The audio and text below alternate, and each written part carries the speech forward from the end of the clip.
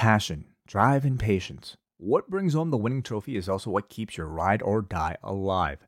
eBay Motors is everything you need to maintain your vehicle and level it up to peak performance. From superchargers, roof racks, exhaust kits, LED lights, and more, whether you're into speed, power, or style, eBay Motors has you covered.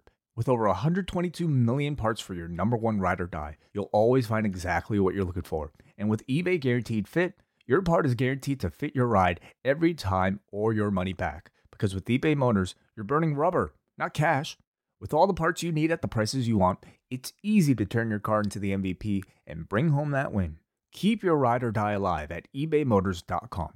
Eligible items only. Exclusions apply.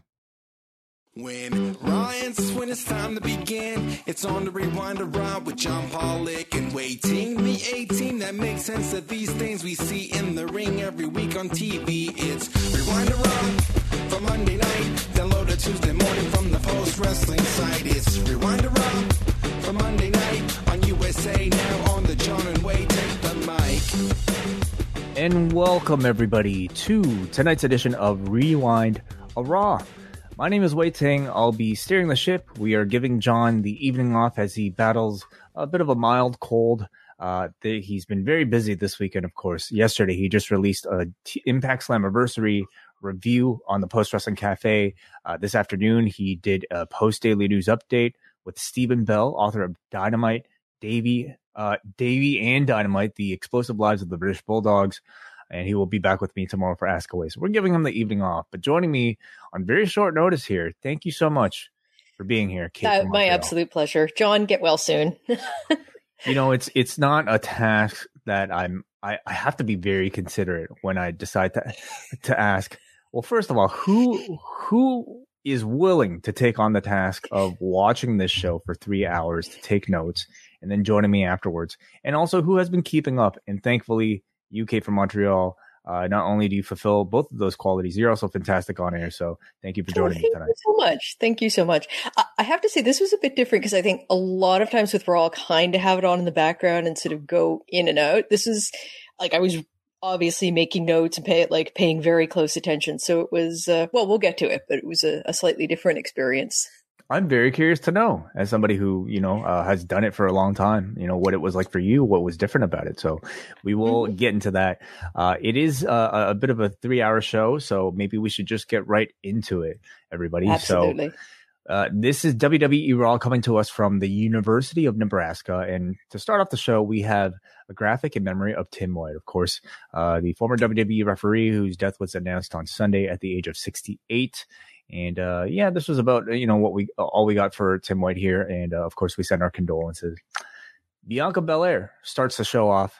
She says she was looking forward to defending against Rhea Ripley at Money in the Bank, but she won't be medically cleared in time to compete. So a bit of news. I believe Sean Ross Sapp had this just slightly before Raw went on the air, but Rhea Ripley not medically cleared to compete, and I don't believe it's been explicitly stated what injury she received. Yeah, but I didn't see anything. Like I didn't even see that it was an injury as opposed to a sickness. We don't need to mention which one. It goes around a lot, but it was very much like just she was out of the match, and then Bianca, the way she put it, she's not medically cleared.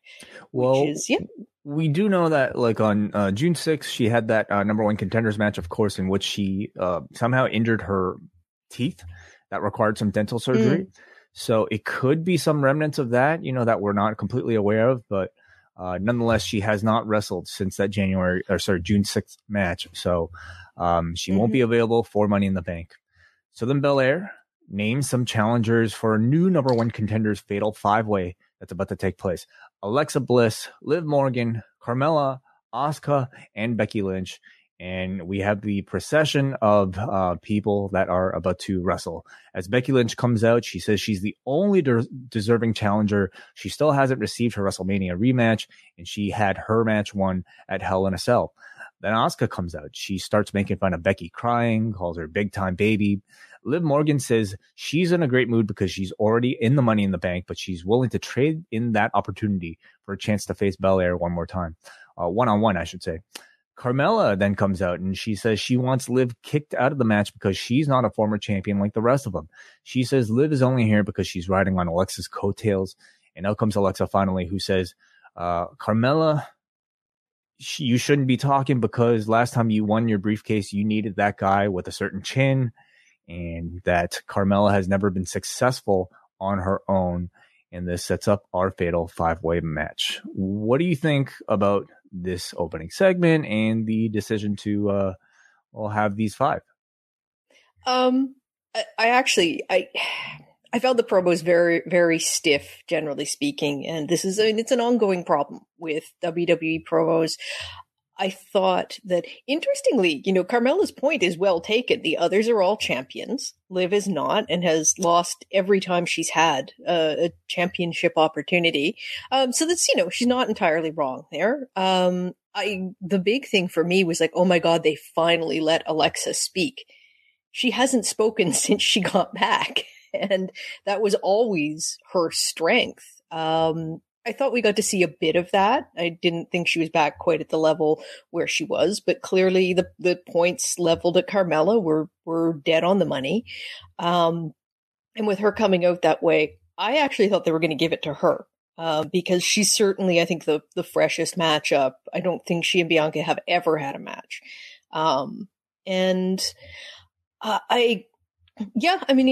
It fell flat for me as a segment. Oh, one thing that I did hear this from the main event tapings beforehand, apparently a woman you might think would be in this, she's lost to Bianca already, was Doudrop, who apparently won the 24/7 title.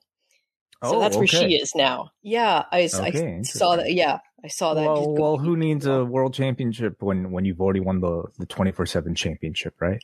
So. Yeah, and I think she's about 0-20 with Bianca. So got it. So we have our fatal 5-way match here, where Becky immediately goes after Asuka, which leaves the other 3 in the ring.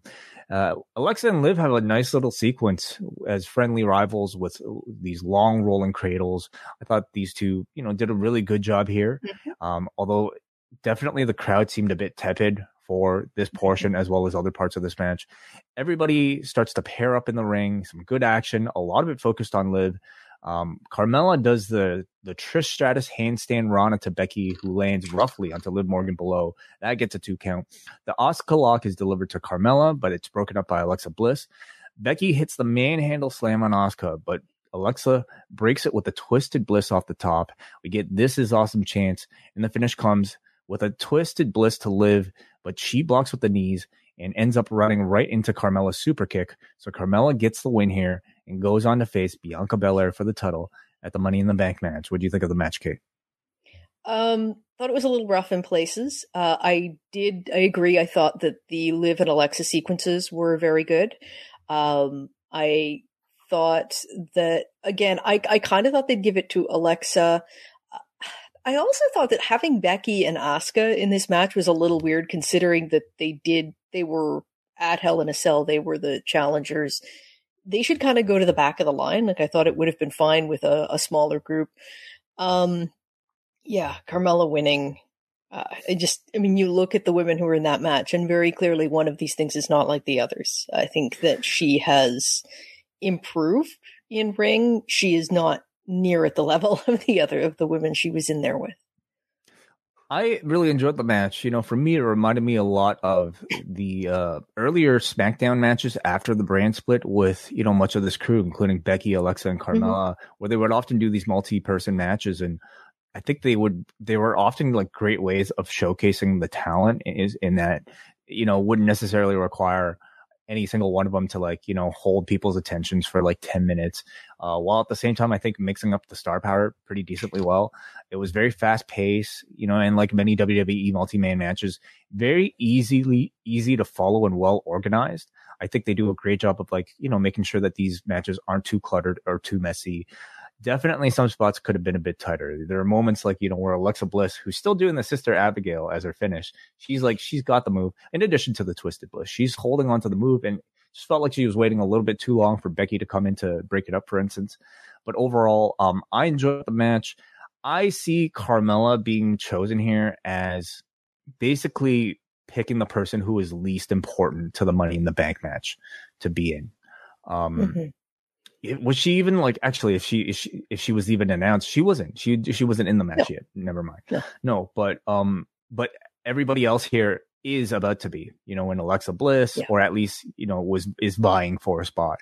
I think Liv is set for a big spot in the Money in the Bank, and perhaps Alexa Bliss as well. Part of the reason why I hope that her personality has been so understated and so kind of lacking is that I hope that they're actually setting something up for her, whether it be a turn on Liv or something like that.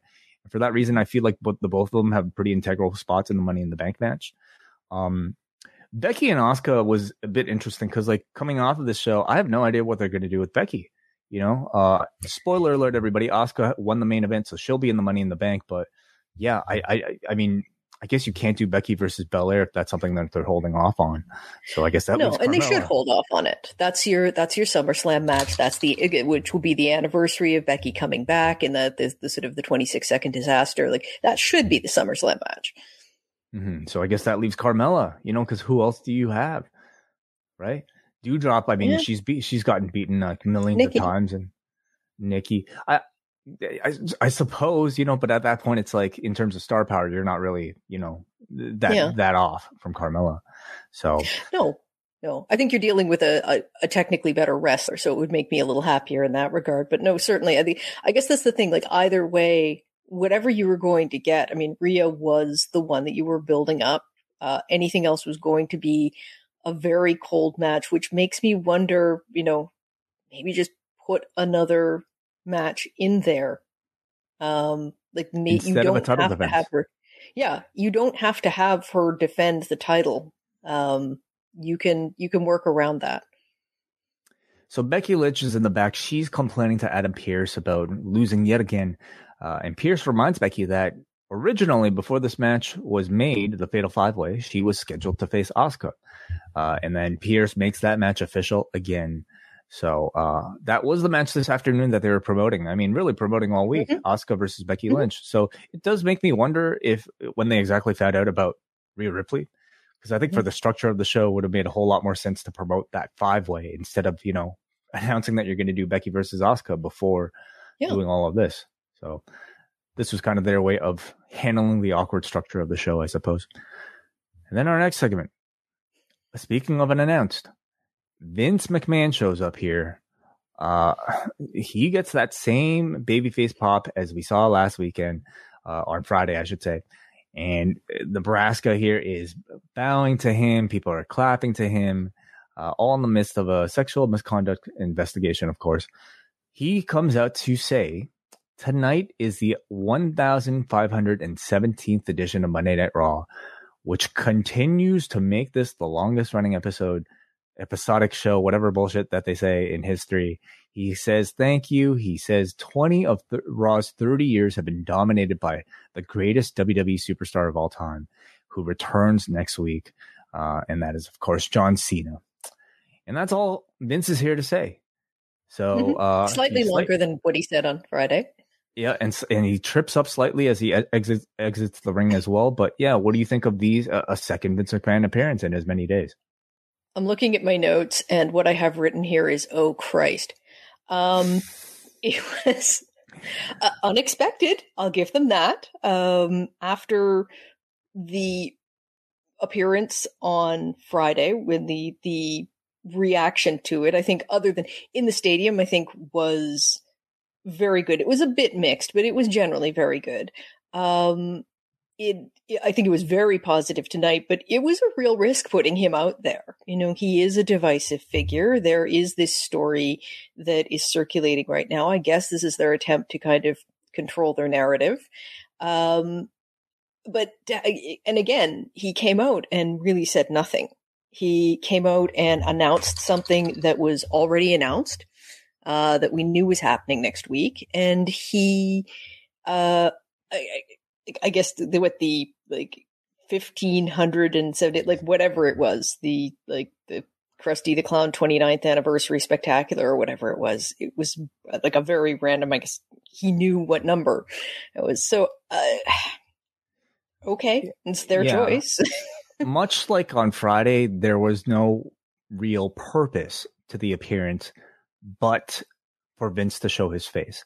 And that's what I find so fascinating is the strategy behind it, why he has decided that it is so important for him to, in the midst of this controversy that is very public, why it's important for him to appear on his TV screen, not once now, but twice. And who knows how many more times. This could be a weekly occurrence at this point, right?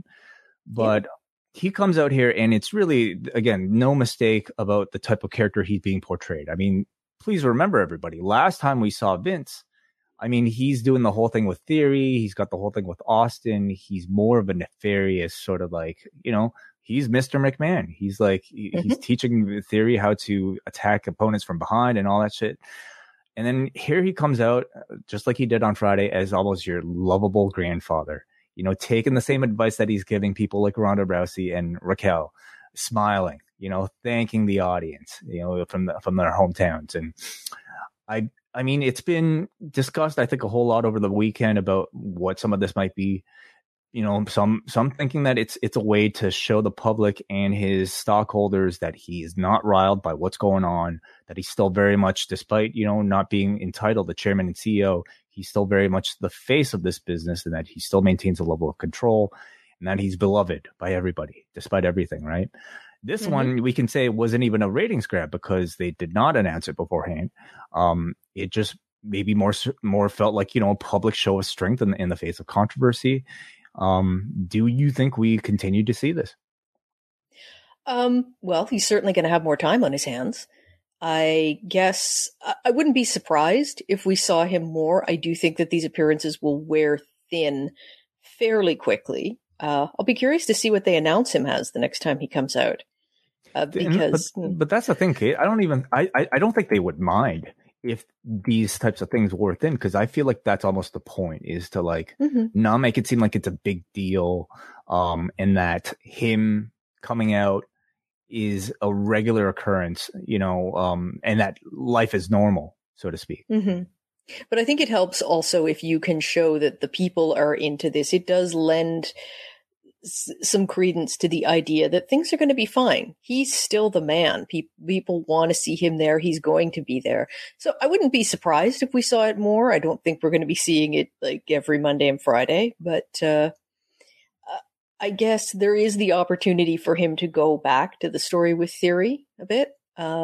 He was involved with that. So we shall see, or possibly with the story with Pat McAfee.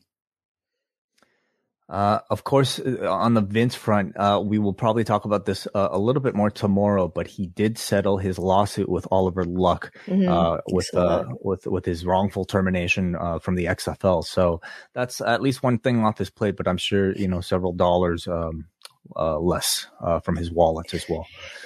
It's never a super good sign when a ruling that goes against you is followed immediately by a settlement. It usually doesn't mean it went well for you. Up next, we've got Riddle, who comes out with a brand new shirt that says, "Hey, Randy" on it. Riddle says he let everybody down when he lost to Roman on Friday, but most importantly, he felt like he let Randy down. I'm starting to feel like all of this Randy obsession could be just their way of, justifying Randy's turn on him whenever he comes back. I mean, it is at the point now where Riddle is bringing up Randy at every opportunity, to the point of obnoxiousness and creepiness, almost a little. And it's exactly the type of thing that, is setting up, could potentially set up Orton for an RKO. And I think they are laying it on pretty thick now. Like I hit the point, and I've liked what they've done with these two. I did kind of hit the point in the last week or so where it's like, okay, this is getting a bit much. It now seems kind of insincere, or just methinks the lad doth protest too much. So we'll see what happens. But I don't know if I see the point to it, unless Orton's injury is a lot less serious than we've been led to believe, because I think if he really is not coming back for months, then constantly teasing him like this is something that's going to start losing its impact. That's my question. because like I think this would be great build if we were headed towards Riddle versus Orton at SummerSlam. But if the suggestions are true about like the severity of a surgery, I mean, he could be out for the rest of the year. And can Riddle keep this up? Or can they keep this up for Riddle with these constant Randy mentions all the way until, I don't know, even January? Like the Rumble. It's it seems. I doubt. I very much doubt they can keep the momentum that long. Well, in the meantime, it seems like we at least have an idea of who his SummerSlam opponent might be, because Riddle says even though he let Randy down, he could still win Money in the Bank, and specifically calls out one of the qualifiers in Seth Rollins for attacking his buddy Cody Rhodes. So who'd have thunk it? Everybody is Cody Rhodes' best friend suddenly. So Riddle wants revenge for Cody as well, but he also wants to qualify for Money in the Bank. But out come MVP and Omos, who ask if Riddle has been smoking with rappers because only they have the type of stash that can make him think he has a chance to beat Omos in their qualifying match tonight. MVP says Riddle will get high when Omos chokeslams him. And Riddle responds by saying, I'll get high when I get my hand raised tonight. Can we criminalize weed again? Just to stop? I know it's okay. Like I would accept some legal sanctions if it meant that I did not have to get these jokes it's like, we get it. You've discovered pot exists. Ha ha. Move on. This is certainly it's one of the negative side effects of the legalization of cannabis that I don't think anybody warned us about. Terrible, like dated shit, like references that companies like the WWE continue to think are edgy. And I don't know, maybe, I mean, listen, Riddle is a very popular character right now. I don't think he needs this sort of stuff to make him popular, but it got cheered tonight. So maybe what do I know? Riddle versus Omos for a spot in the Money in the Bank. Riddle has his ribs taped up from Friday. And so Omos targets it. He delivers a long bear hug, which, elbows him in the kidneys and then back to the bear hug. Riddle gets his brief comeback. He signals for the RKO, which Omos powers out, hits a choke slam. He got him high, and Omos won. So big win for Omos, but, Riddle is somewhat protected with the injury. And, realistically, he is the guy who takes a lot of pinfalls, back in the tag team anyway. So I guess not that big of an upset. Well, I think that if there's anything we've learned in the last few months, it's that Riddle is an amazing seller. Like, he's going to make his opponent look good all the time. And that was very much true here. I thought this was one of the better Omos matches. I haven't been overly fond of any of the ones with Bobby Lashley. I thought that Riddle made him look really good here. And the combination of the injury and the power moves that Omos is able to do, it worked. And yeah, I don't feel like Riddle is diminished by this. There's no doubt that Omos is still an incredibly limited talent, but I think they have enough tools in him for somebody like a Riddle to be able to drag out a good performance out of him. Omos has a few solid moves. He's become, I think, good at making mean faces, and I think he has enough intensity about him to make these types of matches successful. So, how do you think he'll do in the Money in the Bank? I don't think he's going to win, but I think he is going to get a very good showing. He will. The year that Braun Strowman won, like, that was very clear. They were basically going with him, but he had some amazing spots leading up to the win. I think Omos is going to have a few spots like that. I don't think he will win, but who knows? They're a little thin on people right now. But I think that he's going to get some of the most memorable spots of the night. I'm certainly curious to see like how they portray him, what they do to tease him. He is more limited than somebody like a Braun Strowman, but can the rest of the people in that match, or can they come up with something just unique, for a man of his size? So we shall see. So with Riddle laid out, by the way, do you have any like candidates for who you think might win, at least on the men's side of things? And is Omos one of those candidates? No. I don't think so. I think that they know enough of his limitations to know that he's not ready to be doing a match with Roman Reigns. And particularly if you look at Roman's style, not that it's a cash in. It's not necessarily a match, but I don't think that there's any appetite for that match. My instinct is Seth Rollins, actually. I think they might have him win again. I hope that they recognize at the Royal Rumble that match was, to me, the far and away the best thing on that show, and that there is, the audience was hot for that match. However you want to play it, whoever you want to have doing the heel versus the baby face, I think they have good chemistry, and that could be worth revisiting. Because Mania this year, it's still definitely up in the air because we don't know Dwayne Johnson's status. But it's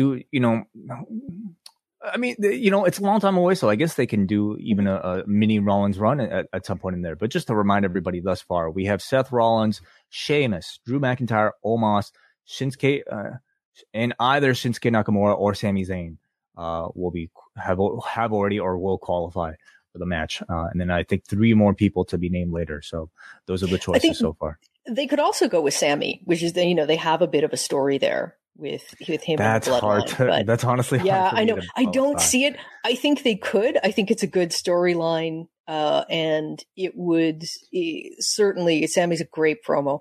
I don't see them going that far with him. I think they have him slotted exactly where they want him, and he's not moving anywhere. Or it could just be the simple direction of Drew winning and then, saying right there, I want that match at the castle.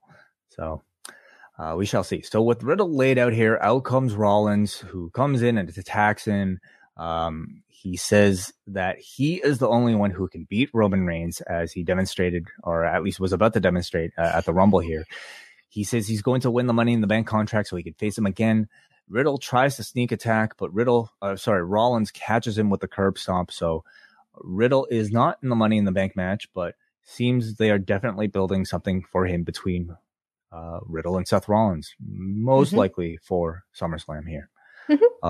Good. What do you think about that match on paper, SummerSlam? I like it. I like it very much. I think that you've had 2 guys who are on a run of hot matches. I think the promos will be really interesting.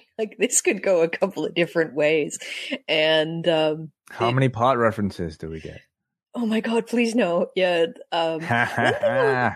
One thing I will say for Seth Rollins, his spoken promos can be pretty dodgy, but in terms of the body language and the presentation of that character, to me, he has nailed it. Every time he comes out, it's just, you get kind of invested. You want to see him get smacked. And, I salute him for that, whether it's the weird, the carnival costumes, or just the way he kind of does a little dance on the way to the ring. I find that much more entertaining and much more interesting than when he opens his mouth. It's sort of.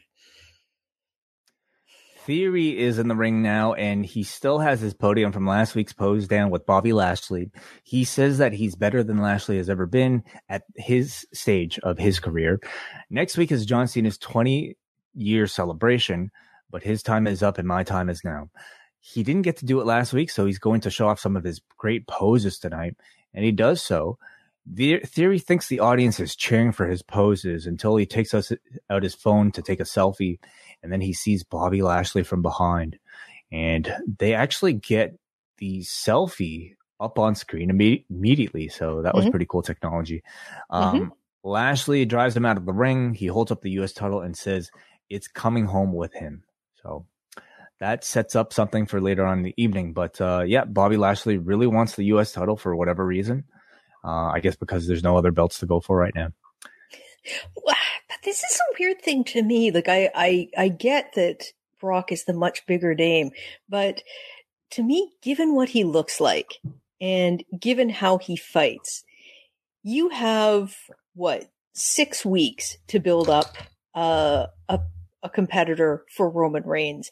If you can't take Bobby Lashley and do that in 6 weeks, pack it up. You're there's something terribly wrong. And that is, he is the natural guy. He does have the crowd on side right now. I think that feels like a pretty fresh match. If we've seen it before, we haven't seen it in a long ass time. So that, all of the reaction that I was seeing, and again, I recognize Brock is the much bigger name, but overwhelmingly the reaction I saw to that thing on Friday was, oh God, again.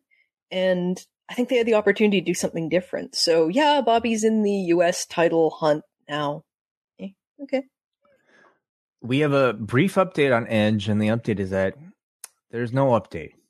He's still selling the injury with no return announced yet, so it might be a surprise whenever he comes back. Theory is in the back. He's complaining to Adam Pearce and says that if Bobby wants a U.S. title match at Money in the Bank, he has to win a gauntlet match tonight against 3 opponents of his choosing. So that is later on this evening. The Usos are here. He says they say Roman will smash Brock at SummerSlam again, just like they'll smash the Street Profits at Money in the Bank. And that takes us to our singles match, the second chapter in this bout of singles matches between these two teams. Angelo Dawkins versus Jey Uso. Dawkins hits his silencer for a 2 count. Jey goes for a big dive, but Dawkins catches him, hits a Sky High to get the win. A big week for the Sky High. Mm-hmm. Here. Mm-hmm. So between this and its anniversary, of course, the Profits and the Usos are now 1-1 in their singles series. And we just get some 50-50 balance booking on the way to the title challenge at Money in the Bank. What's your interest in the program thus far? In the program, it's like flatlining. I don't believe that the Street Profits have a chance of unseating the Usos because the Usos just feel way too important to the overall dynamic right now, particularly with Roman gone. They are carrying the torch for him. And if they don't have the tag titles, it becomes very problematic to keep Roman in the conversation on a weekly basis. I thought this was a very good match. I preferred it to the one last week, even though I know, and for reason, Montez Ford is known as the better wrestler, the more spectacular wrestler. I thought Dawkins did really well here. And yeah, I thought it was a good, they gave a lot to Jey at first. And, at first it almost looked like it was going to be a squash match, but I got very into it. So the program to me is very cold. I think the wrestling will be excellent. Agreed. We go to our main event. Elias is in the back. He's on a couch. He's got his beard. He's playing a guitar. And in walks Ezekiel. Zeke talks about Big Bro, dealing with doubters like Owens. Elias says that he's been traveling the world playing shows, but nothing compares to performing in front of the WWE Universe. Elias says he's a changed man after seeing Zeke perform. He's proud to be performing tonight, even in a place like Nebraska. Zeke says it means a lot to him for him to be here. He knows that their mom and dad are watching that the way they used to watch the WWE. Zeke talks about the Money in the Bank. He says he's going to win it and everybody will want to speak with Zeke. Elias says he wasn't sure a wholesome kid like Zeke had a mean streak, but he's proven him wrong. They say I love you to each other and they even fist bump one another. Yes, it is. It's every, kid in a media class's first cheesy iMovie split screen trick, but it is fitting with the campiness of the gimmick. And I thought it showcased the differences between these two personalities really well. I thought it was a lot of fun. What do you think, Kate? Yeah, I thought it was fun. I'm enjoying this whole thing much more than I feel like I should be for how kind of hokey it is. One thing, want to give props to Ezekiel Elias. I thought that he did a very good job playing two different characters and as you just said, sort of showcasing what makes them distinct. That's not an easy thing to do. And they did come off as two different people, which is one of the reasons why the sort of fake split screen thing worked. I thought it went on a little long. That's the only criticism I'd make. The next segment is the concert with Elias. So Elias is in there. We get the same setup, the stool, the E minor chord and everything. He says, thanks, Nebraska, for welcoming him back. He is here to remind them that WWE stands for Walk with Elias, and everybody chants along. Elias is about to dedicate the song to his brother when Kevin Owens interrupts. He says, nobody wants this concert and this charade. He says he is not like these Nebraskans. He's French Canadian. So he's as smart as it gets. Do you agree, Kate?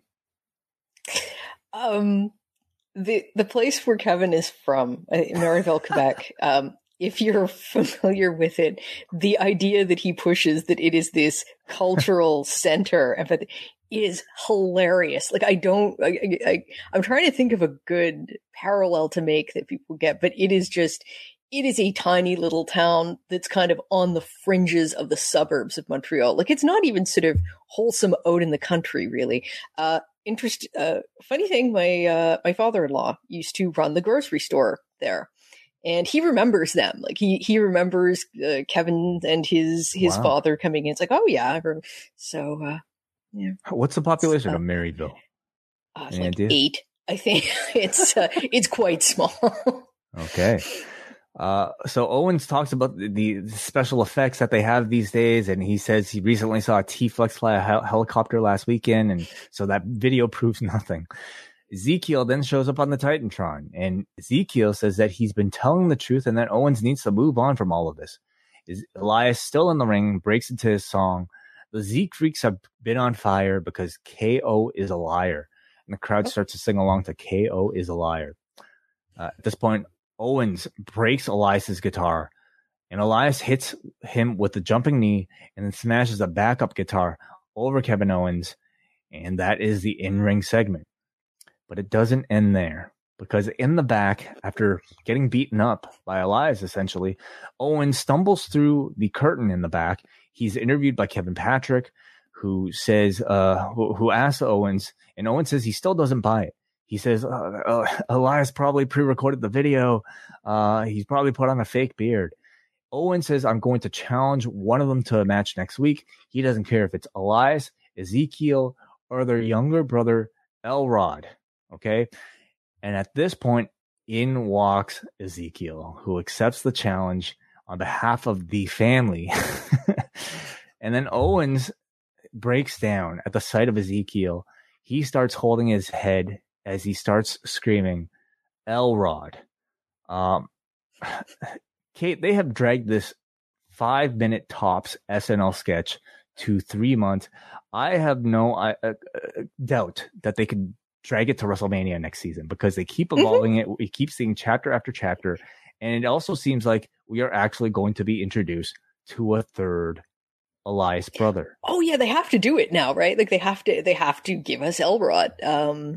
And yeah, I mean, Owens he is so good. And yeah. I just love this idea that he's being driven insane, like just right out of his mind by this whole thing. And he's played it extremely well. And yeah, I'm kind of, I'm curious to see where it goes for the Ezekiel Elias character, Elrod too. But I'm really fascinated to see where they go with Owens, who I just think eventually is going to have a complete breakdown. It is the entertainment part of the sports entertainment. I'm sports entertained. It is so stupid, honestly. But like when you have talented people like do stupid things, it starts to become like really respectable, honestly. Yes, absolutely. Kevin Owens is the man. I think like one of the things that makes it so great is that he points out that like the obvious trickery in all of this, but he's still not sure of it. Like he's like he probably pre-recorded something. He probably put on a beard. And that's so like, dumb. He's calling it out, but at the same time, the fact that he's participating in it almost negates the call out. He probably pre-recorded it, but he was kind of interacting. So it's a very clever way that they're building this. And he seems to miss the very, very obvious way that he could settle this once and for all. Find himself a friend, challenge them to a tag match, but he's just not getting there. And he never will. He'll never figure this out. I mean, I think they could do that and maybe come up with some way of figuring that out. I thought he was going to, go for Elias's beard tonight, but did not do that. So he's maybe if he was from Montreal instead of Maryville, he would have thought about it. But yeah, later on they did show a graphic. We are going to get a match next week between Kevin Owens and either Ezekiel, Elias, or Elrod. So I definitely think we're going to get Elrod at some point. Bring it on. We have our Bobby Lashley gauntlet match coming up next, and his first opponent is Chad Gable. And these two, I thought, had a really good match here. You know, of course, Lashley with a bit of an amateur wrestling background himself.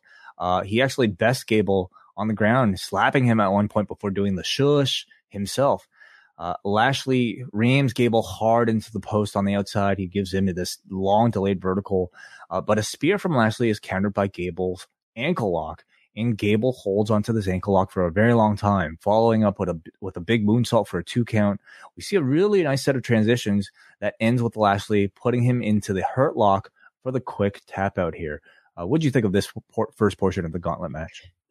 I thought the first portion was very, very good, and surely to God they have to start giving something to Chad Gable. He's been so, like, this sort of goofy ass gimmick he's had going. He's gotten it over as a heel, and he is very entertaining. He's always been great in the ring. You know, just start to the program that they did with RKO, I thought RK Bro worked very well. And yeah, just build on that. I think you've got a very good heel tag team between them, and just start giving him some wins, because it's starting to feel a little off now.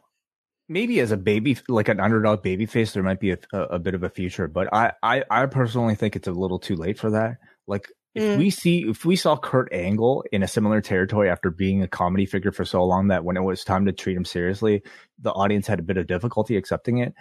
I definitely feel like we're way past that point with Chad Gable, you know, between Shorty G and all this stuff.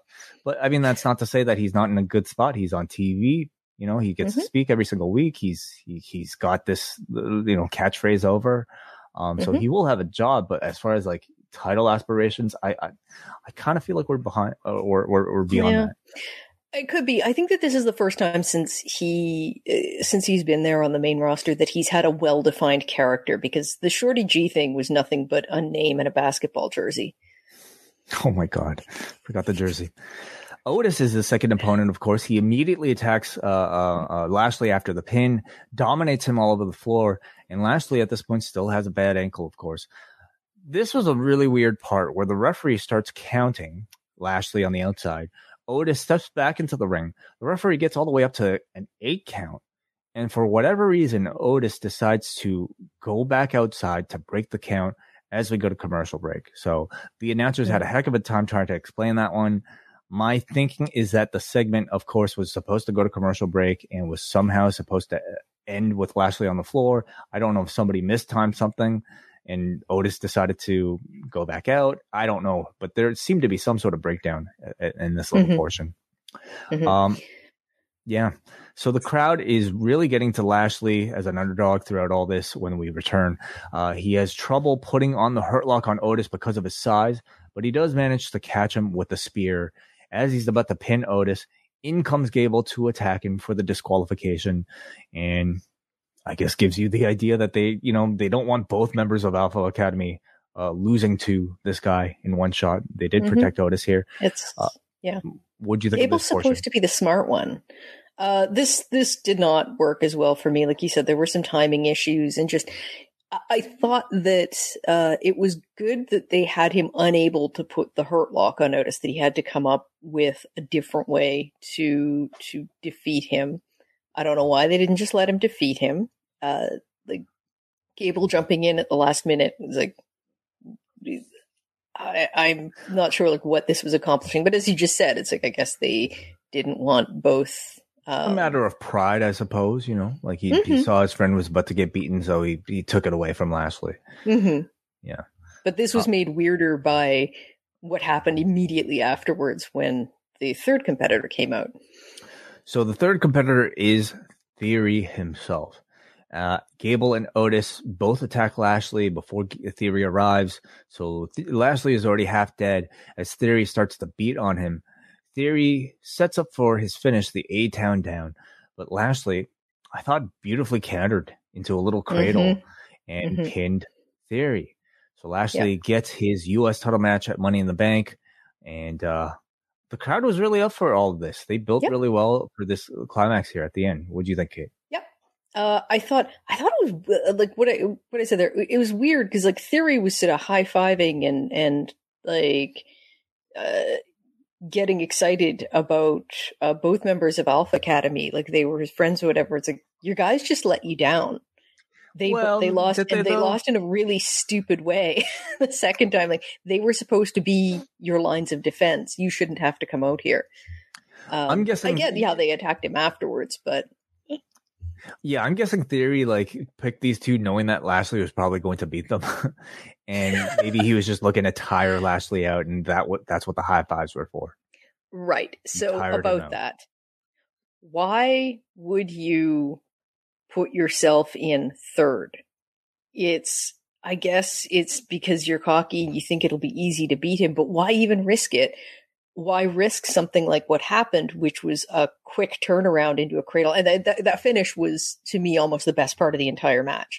I thought it was well executed. It looked very, like, you could look at it and go, oh yeah, see how he did that? Like, that's good thinking on his part. But it just made Theory look so stupid. And in general, the way the character has been presented, he doesn't need the help there. You know, Vince doesn't love him for his brains. I think my favorite part about this whole sequence, both earlier and this match, was that we didn't have to get another Theory and Vince segment. That made me so happy. Yeah, I don't think those are happening anymore from the way that, it seems like Vince McMahon is portrayed these days. I feel like all of that has been dropped. I mean, we wonder if there was anything to like Theory versus Cena that would have involved Vince. But I don't see that happening. And you know what? They haven't necessarily shown Theory with Vince in quite a while, since Mania at least. No, since Mania, yeah. So he's kind of. But with them both there, the opportunity was was there. Hey, with Vince name dropping Cena, I suppose it does open the door for more interaction between the three of them. Yeah. But I mean, I actually quite enjoyed this, Kate. I thought they were very successful here at stacking the odds against Lashley and really getting the crowd behind him as this underdog. This comes after, I had my doubts, certainly last week with the pose down. I thought that was quite awful. But this week, I think, was some solid underdog professional wrestling building here. And otherwise, I felt like, all the booking was strong. I thought Gable did really well. So he went close to 20 minutes here in total, Lashley. Yeah, I find that Lashley's style works better in shorter matches, and gauntlet matches are something that WWE normally does very well. This one overstayed its welcome a bit for me. Particularly, I think you had a very hot bout off the top. It sort of settled. It came down after that. But the crowd, again, I'm not saying it was bad. The crowd got very into it, and yeah, Lashley makes an unlikely but an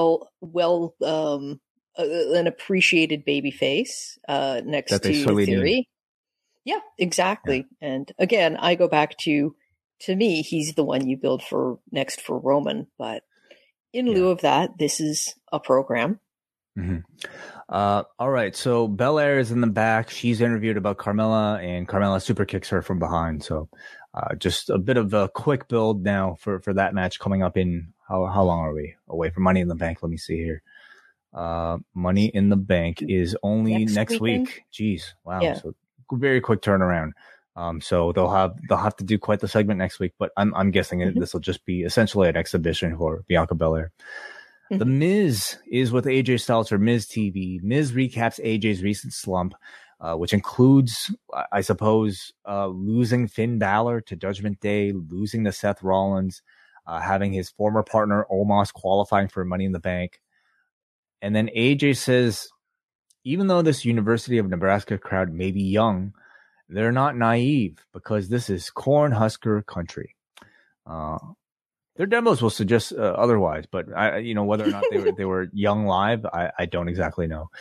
AJ says these Nebraskans, anyway, since they're speaking about corn, Miz must feel like a failure knowing that his wife married somebody with popcorn balls. And so the Miz freaks out. He says he, in fact, has python-sized balls. He says he beat John Cena at WrestleMania. He has the perfect family. They reinvented reality TV with Miz and Mrs. AJ admits that he is going through adversity at this point in his career, even though his team won at Hell in a Cell. But he says adversity is how he became phenomenal. He says he doesn't like to use his own words to solve his problems. He likes to attack people blindsided. Did I get that right? Did Judgment Day lose? Yeah. Okay, I'm not crazy. Yeah. No, they didn't. They won. Edge won. Edge got the pin, which is why it was so incredibly weird that they kicked him of all people out. You're correct. I stand corrected. So AJ is going through certainly adversity then. He says he doesn't like to use his words to solve his problems, and he decks Miz. So anyway, out comes Miz's lackey, Ciampa, to the rescue. He attacks AJ from behind, and we get a match. In another lifetime, Kate, this would be a bit of a dream match here between Tommaso Ciampa and AJ Styles. Here it is a setup match for a Miz program. Ciampa is in control, some very good-looking offense. AJ takes control, hits the Ushigoroshi, brief back and forth, phenomenal forearm for the win. Your thoughts? Mm-hmm. I think it's just tragic that this doesn't feel like a much bigger deal, and that Ciampa is the stepping stone, which is all he's been since he was introduced to the main roster. I mean, he's been the stepping stone to get to The Miz, or for Mustafa Ali to get to Theory. I don't know what they're doing with them, and the one thing that strikes me is that they're not letting him talk, and his character work was integral to the strong run that he had in NXT. And so if you're not giving him a character, if you're not letting him speak, then he's a very good wrestler, but you're just removing a crucial part of his appeal. And the idea that they could be doing AJ Styles versus Tommaso Ciampa as a throwaway on Raw just makes me sad.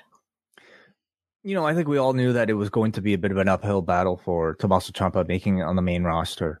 I think a saving grace is that, he looks tough, he looks mean, and that they're not saddling him with a comedy gimmick like I think they would have if he was that size and looked friendlier, looked like Drew Gulak, or looked like Butch. Ciampa still coming across as at least a serious competitor, even if he does lose quite often. These are, I think, still very much his tryouts. He puts in full effort every time he's out there. And I think it's his way of proving to the people in the back that he is able to do more. Whether or not the people in the back see more for him is a very different question. Which makes it all the more amazing that somebody like an AJ Styles is as, highly regarded by Vince as he is. Not that different in size here, No. And AJ is booked to be world champion, right? So I think he may have come along at just the right point. He came along to me when Triple H was most in Vince's ear, and I think probably pointed out to him, this guy's huge. He's been a big deal for basically all of the other biggest promotions, and it just came together very well for him. I don't know if AJ Styles came over now that he would have the run that he had after he arrived 2016, I guess, right through to 2018. It's just so amazing that it's not he chooses to maybe respect somebody's reputation coming from New Japan versus his own promotion in NXT, Well, but he doesn't even particularly have, I think very early on he had that, obviously there's different issues at play, but very early on he had that respect for Nakamura, but that fell away quickly. He early on had that respect for Asuka, that fell away quickly. But they're still booked well, or Asuka is at least booked at the top, I should say. Yeah, booked at the top. I don't know if I'd go so far as to say booked well. Right. Veer Mahan, sorry, did we finish that segment? So Miz attacks him. What is it? AJ hits a Pele, and then AJ hits the Miz with the Styles Clash. So AJ versus the Miz at some point here. Veer Mahan is interviewed on the ramp. He says what he did with the Mysterios is only the beginning. He loves Carnage, and nobody knows how to stop him. Says something in his native tongue, and then says, "Fear Veer." So we get to hear Veer's voice a little bit. Promo didn't exactly say a whole lot here, but how do you think he sounded, Kate? Something that strikes me about Veer is that if you look at his social media, he actually comes off as pretty charming, and I'm wondering if they shouldn't just let him be that. One thing that struck me was like when they had the gauntlet match. I guess I know why they didn't do it, which is they don't want to have him lose, but logically Veer was the one to go in that third slot. Like have your monster come out. And I think that there, if you were going to do the disqualification, it would be in that third segment so that you kind of protect him. But yeah, like he's the monster who's in there now. And I understand why you don't want to have him lose, but that logically was the option to go with. I would say not just want him to lose, but they probably don't want him to even look weak at this moment. Yeah. I get that. Like I understand why they did it the way they did, but just if you put yourself in Theory's position there, why is he not your go-to man at the end? And I guess I'm not supposed to be applying logic here. I thought he did. It was a kind of a vacuous promo, but it was fine. He did okay. Again, though, to me, he didn't come off as kind of a monster in this one. So he came off as maybe. He did just the tone of voice didn't sound like the sort of monster tone of voice that you would expect. And this is why I think long term, he might be better booked almost as a baby face.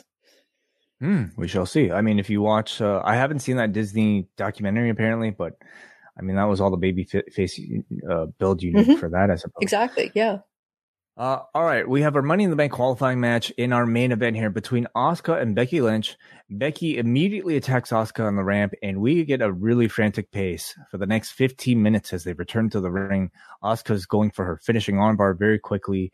They keep up the pace throughout the entire match, especially with Asuka's barrage of attacks. We see, spinning chops, spinning kicks, hip attacks.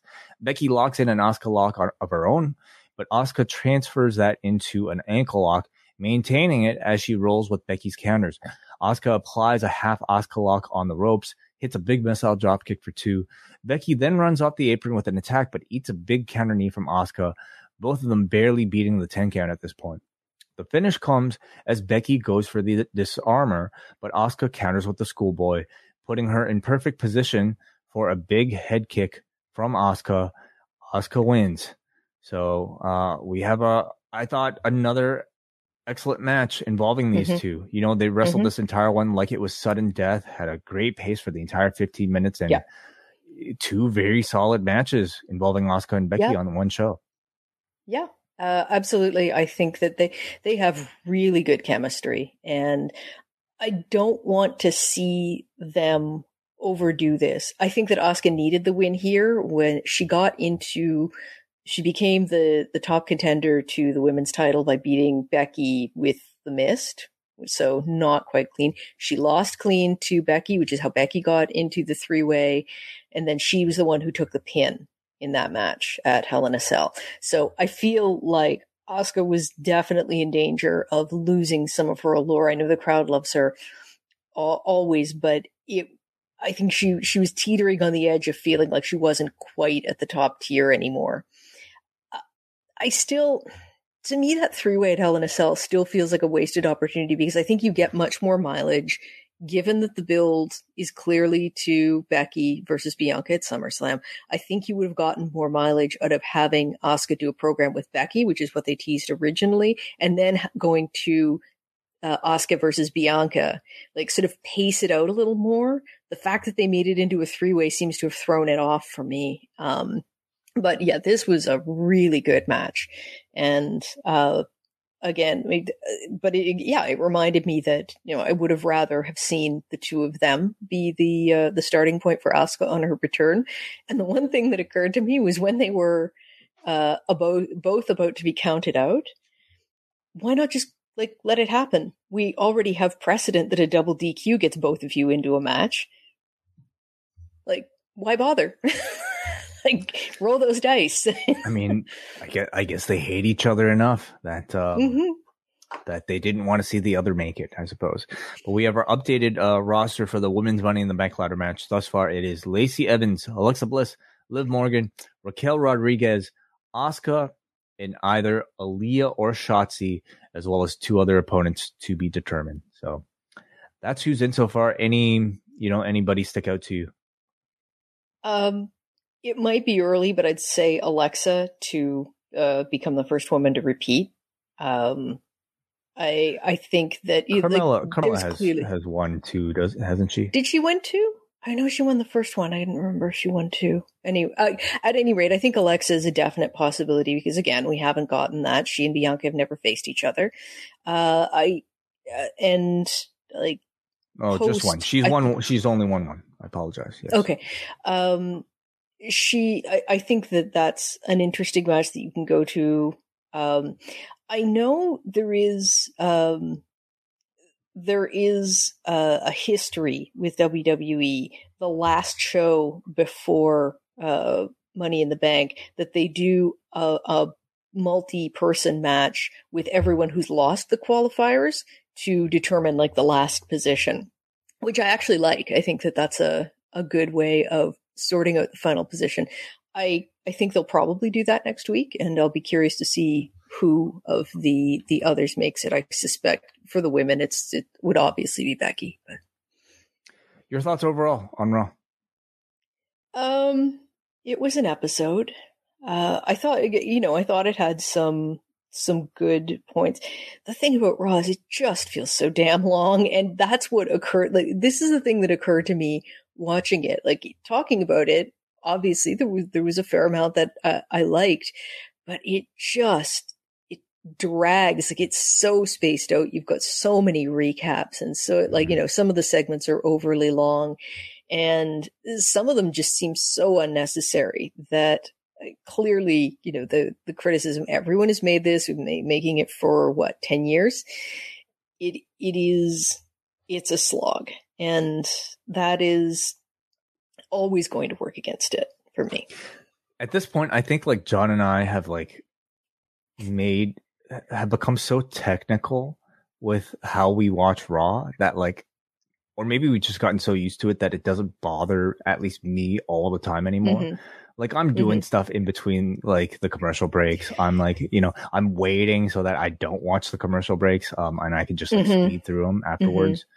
But yeah, for somebody, what was it like for you, taking notes and watching it? It made me very conscious of the time, because a lot when I'm watching Raw, as I said, I have it on in the background. I'm doing other things. I'll be I'll be chatting with other people who are watching it, just to sort of, make comments, be catty. I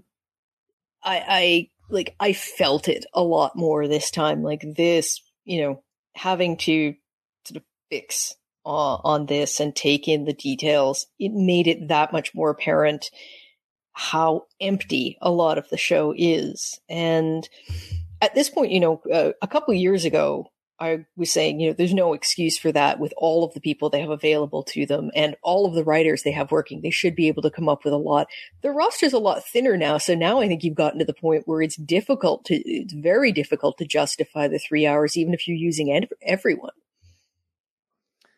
We have a little bit of breaking news here, and this comes to us courtesy from Mike Johnson, a PW insider, who has let us know that WWE issued a memo to talent this evening following Raw, announcing that Bruce Pritchard is the interim head of talent relations going forward. They also informed talents that pending the conclusion of the board of directors' internal investigation, John Laurinaitis has been placed on administrative leave. So there's the update on John Laurinaitis for the time being, who has not been on the road since the investigation began.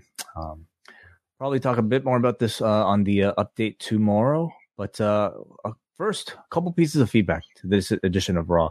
First, we got Alexander from Portland's brother, Austin from Portland. Tonight's Raw felt mostly like a leftover show. Leftover Lashley Theory pose down from last week. Leftover Street Profits Usos match from last week. Even the announced Becky Asuka match was leftovers from the opening 5-way. That said, what was fresh on this show really connected. Styles and Ciampa put on a good TV match. Riddle continues to be one of the best baby faces in the WWE, even in a loss. And the Elias segment was quite fun. McMahon's appearance was incredibly forgettable, except for one part.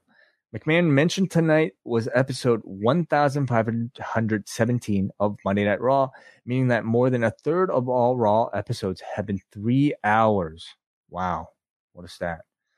Highlight of the night was Veer. It seems like he has so much of what WWE is looking for. Size, power, look, and his mic skills aren't bad. I hope there's something in store for him for SummerSlam. He deserves it. P.S. Always nice to hear from Kate. I agree. I think it's way too soon, honestly, to like determine whether or not like Veer has it. But yeah, on the outset, size, power, and look, I suppose he has it. Sure. Mm-hmm.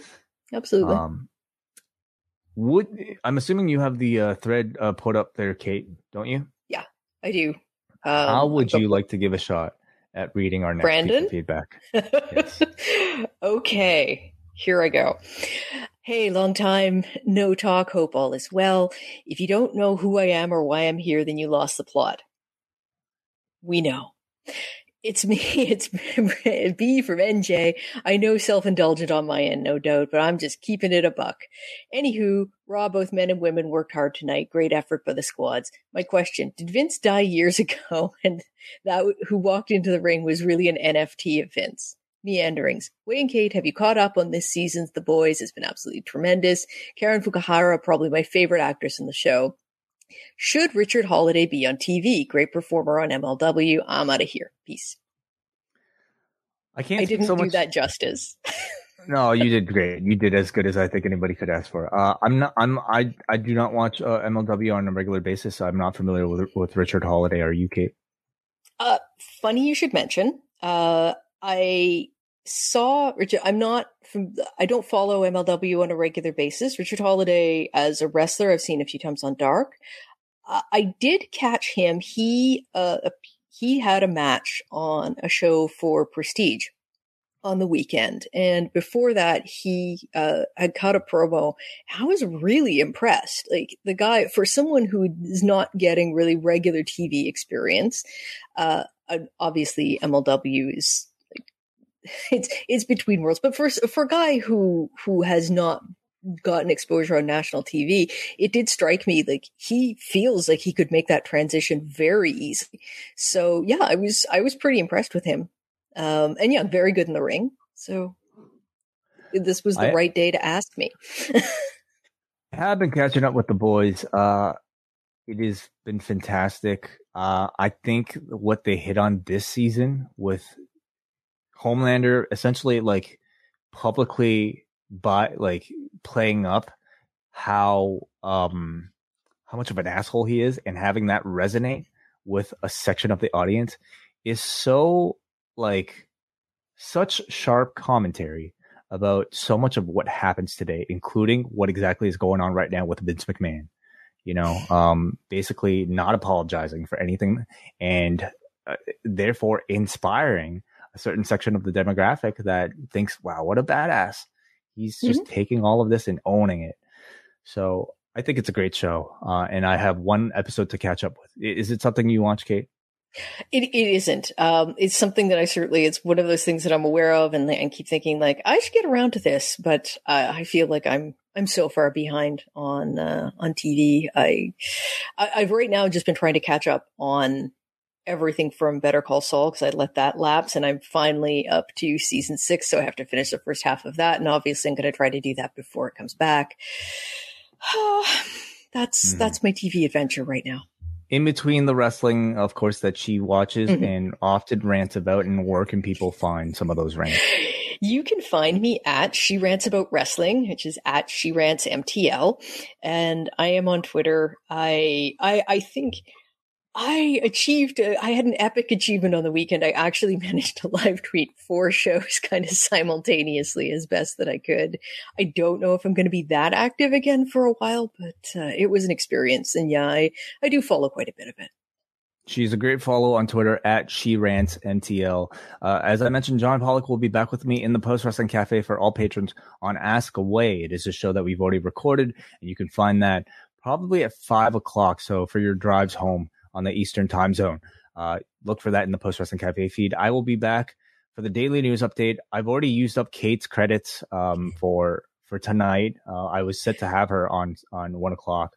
So as of yet, I have to find another partner, but I hope to hear from you very soon, Kate, as I'm sure we will. I hope to be back, and thank you as always for having me. All right, everybody. I will catch you guys later. Take care.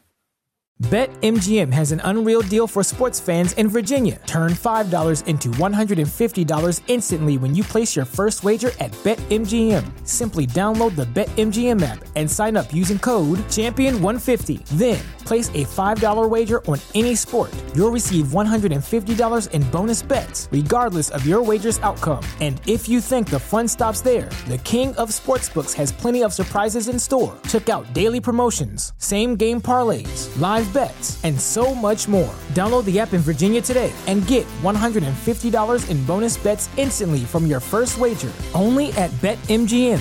BetMGM and GameSense remind you to play responsibly. See BetMGM.com for terms. 21 plus only. Virginia only. New customer offer. Subject to eligibility requirements. Rewards are non-withdrawable bonus bets that expire in 7 days. Please gamble responsibly. Gambling problem? Call 1-800-GAMBLER. Promotional offer not available in Washington, D.C.